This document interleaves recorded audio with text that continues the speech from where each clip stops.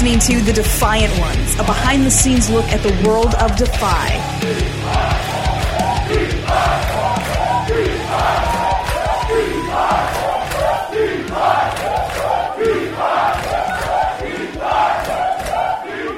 It's the Defiant Ones here backstage at Defy Wild Ones, and we talk with a guy who's actually making his Washington Hall debut. Is that right? Correct. Not his first time in Defy. Not Defy.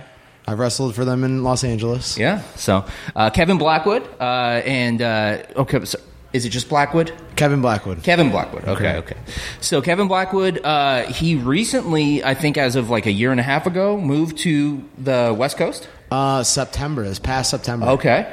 Dude, that's huge move for you. So, you are someone who was located in Buffalo. Right. And that's kind of where, I did a little research, and that's somewhere that, you and Daniel Garcia and the Butcher, and you had this awesome, like, wrestling community. Mm-hmm. What made you want to move to the West Coast, dude?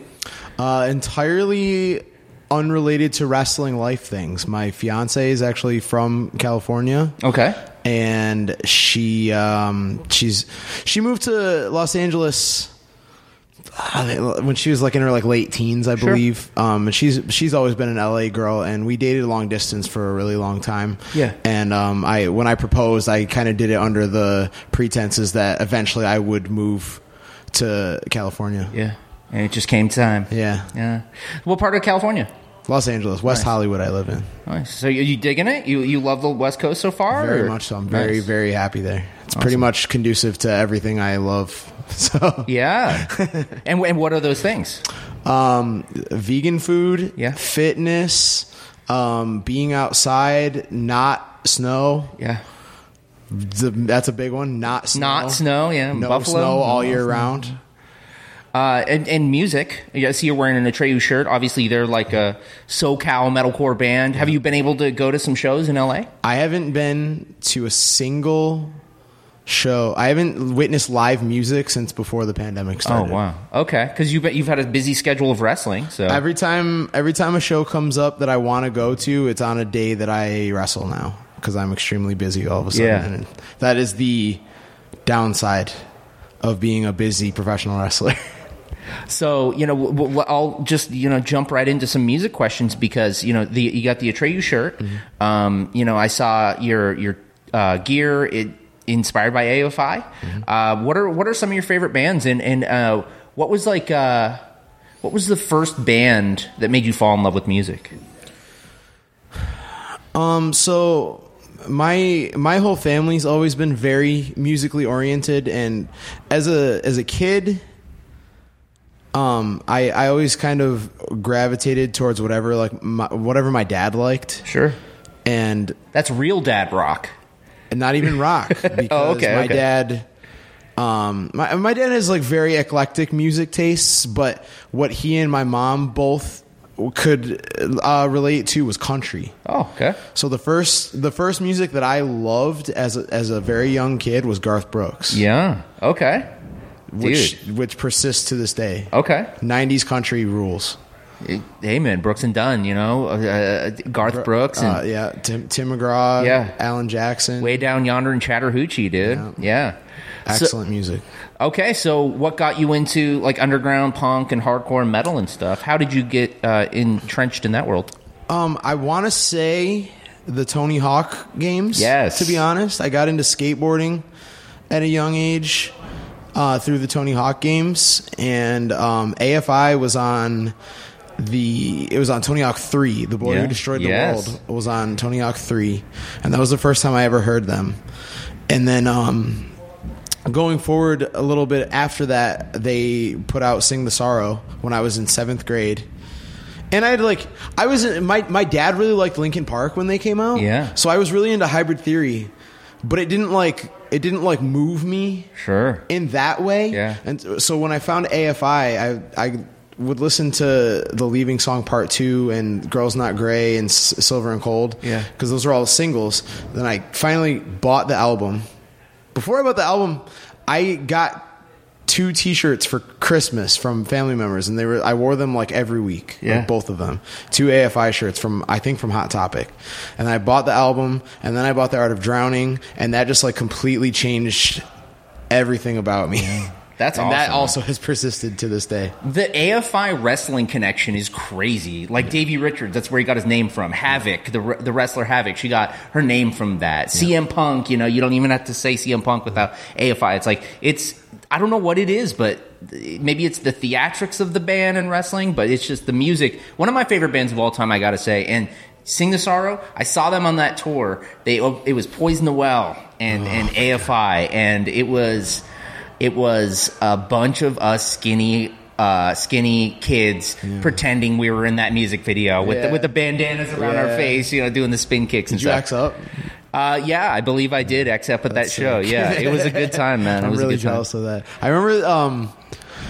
Do you remember the music choice channels? Oh yeah, from like Time Warner. Yeah, I would see like I would always put those on because I found a lot of music through those. And I remember Bleeding Through played on the metal one a lot.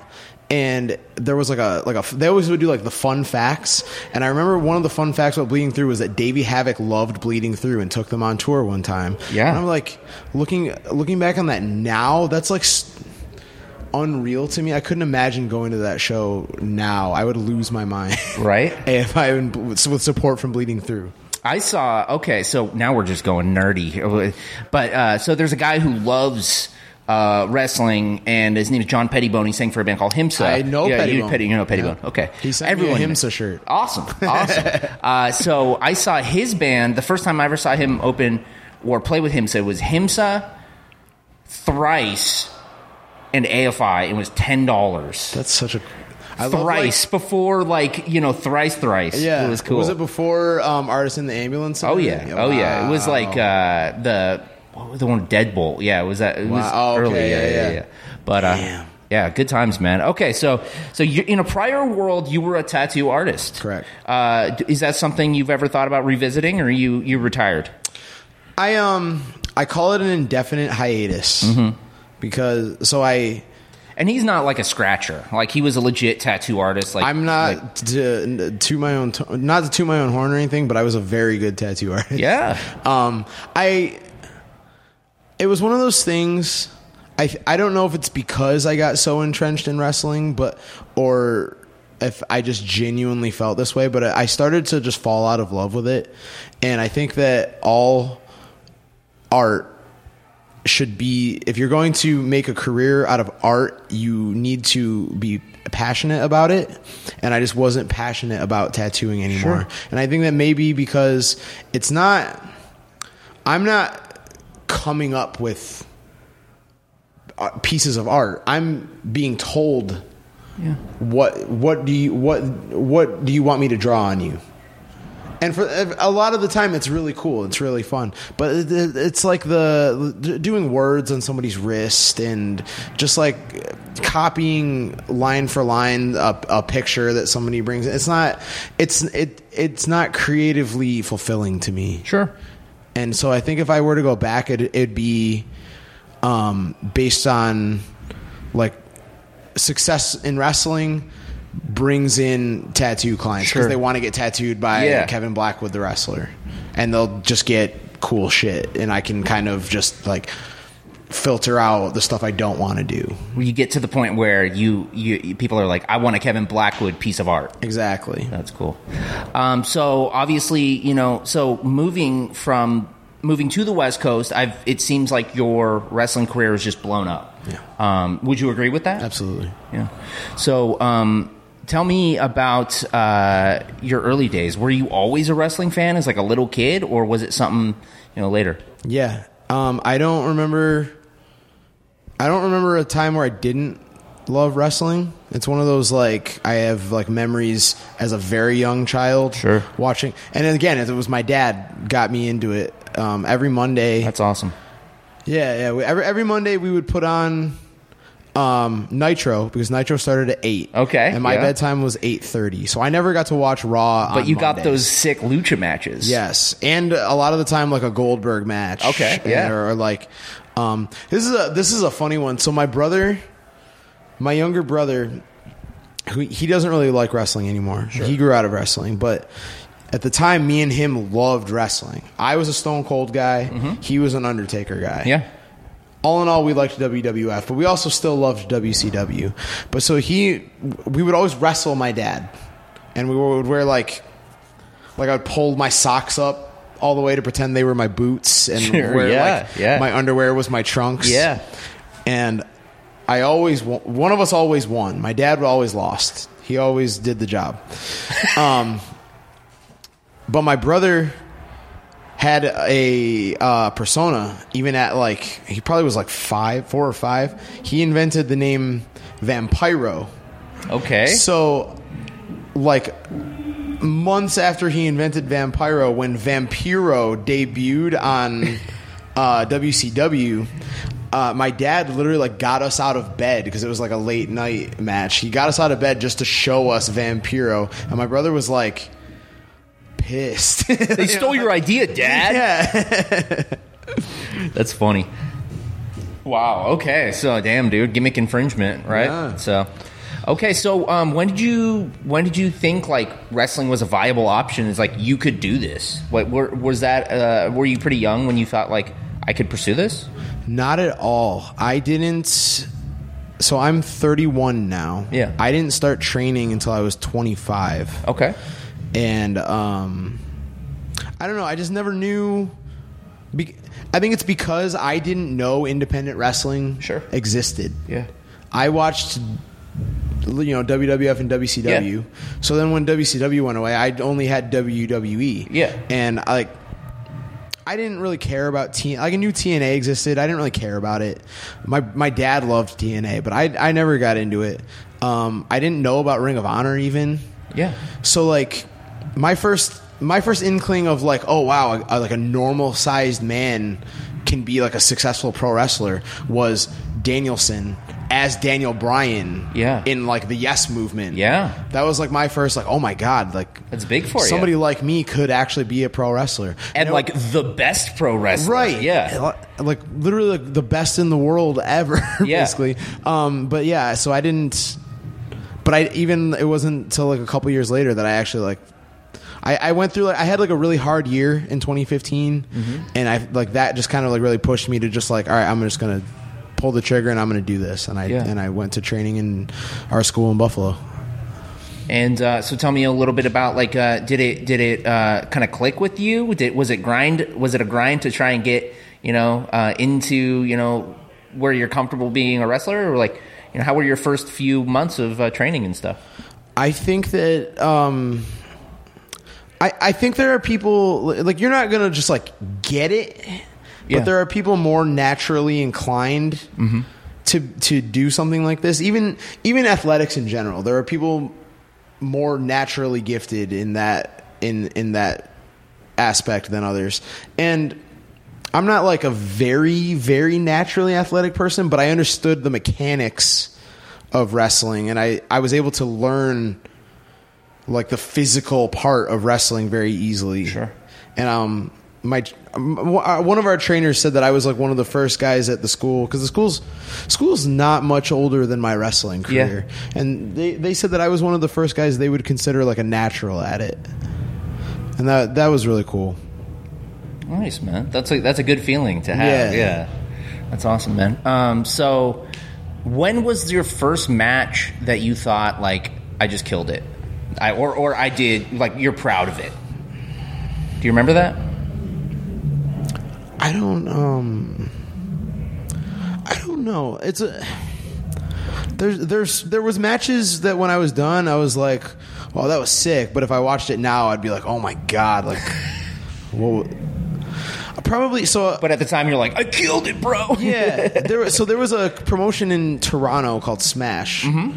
and Pepper and Andy, the Butcher and the Blade. Yep. Wrestled up there regularly. Andy was just starting out wrestling himself. Yeah. But he had the Every Time I Die clout. Yeah. That he would just get bookings off that. Yeah. And he would just be Andy from Every Time I Die. Yeah. And but they would bring me up there. And so I started getting bookings there. And one of my first I had my first big feud with this guy Tarek, who's like an incredibly talented wrestler from Ontario, and Tarek the Great, right? Was his name Tarek the Great? No, just Tarek. Oh, Tarek. He's okay. just Tarek. But he's so good, and I really wish he could like get out and actually like pursue it for real. But my first feud was with him, and our blow-off match was a chairs match. Okay.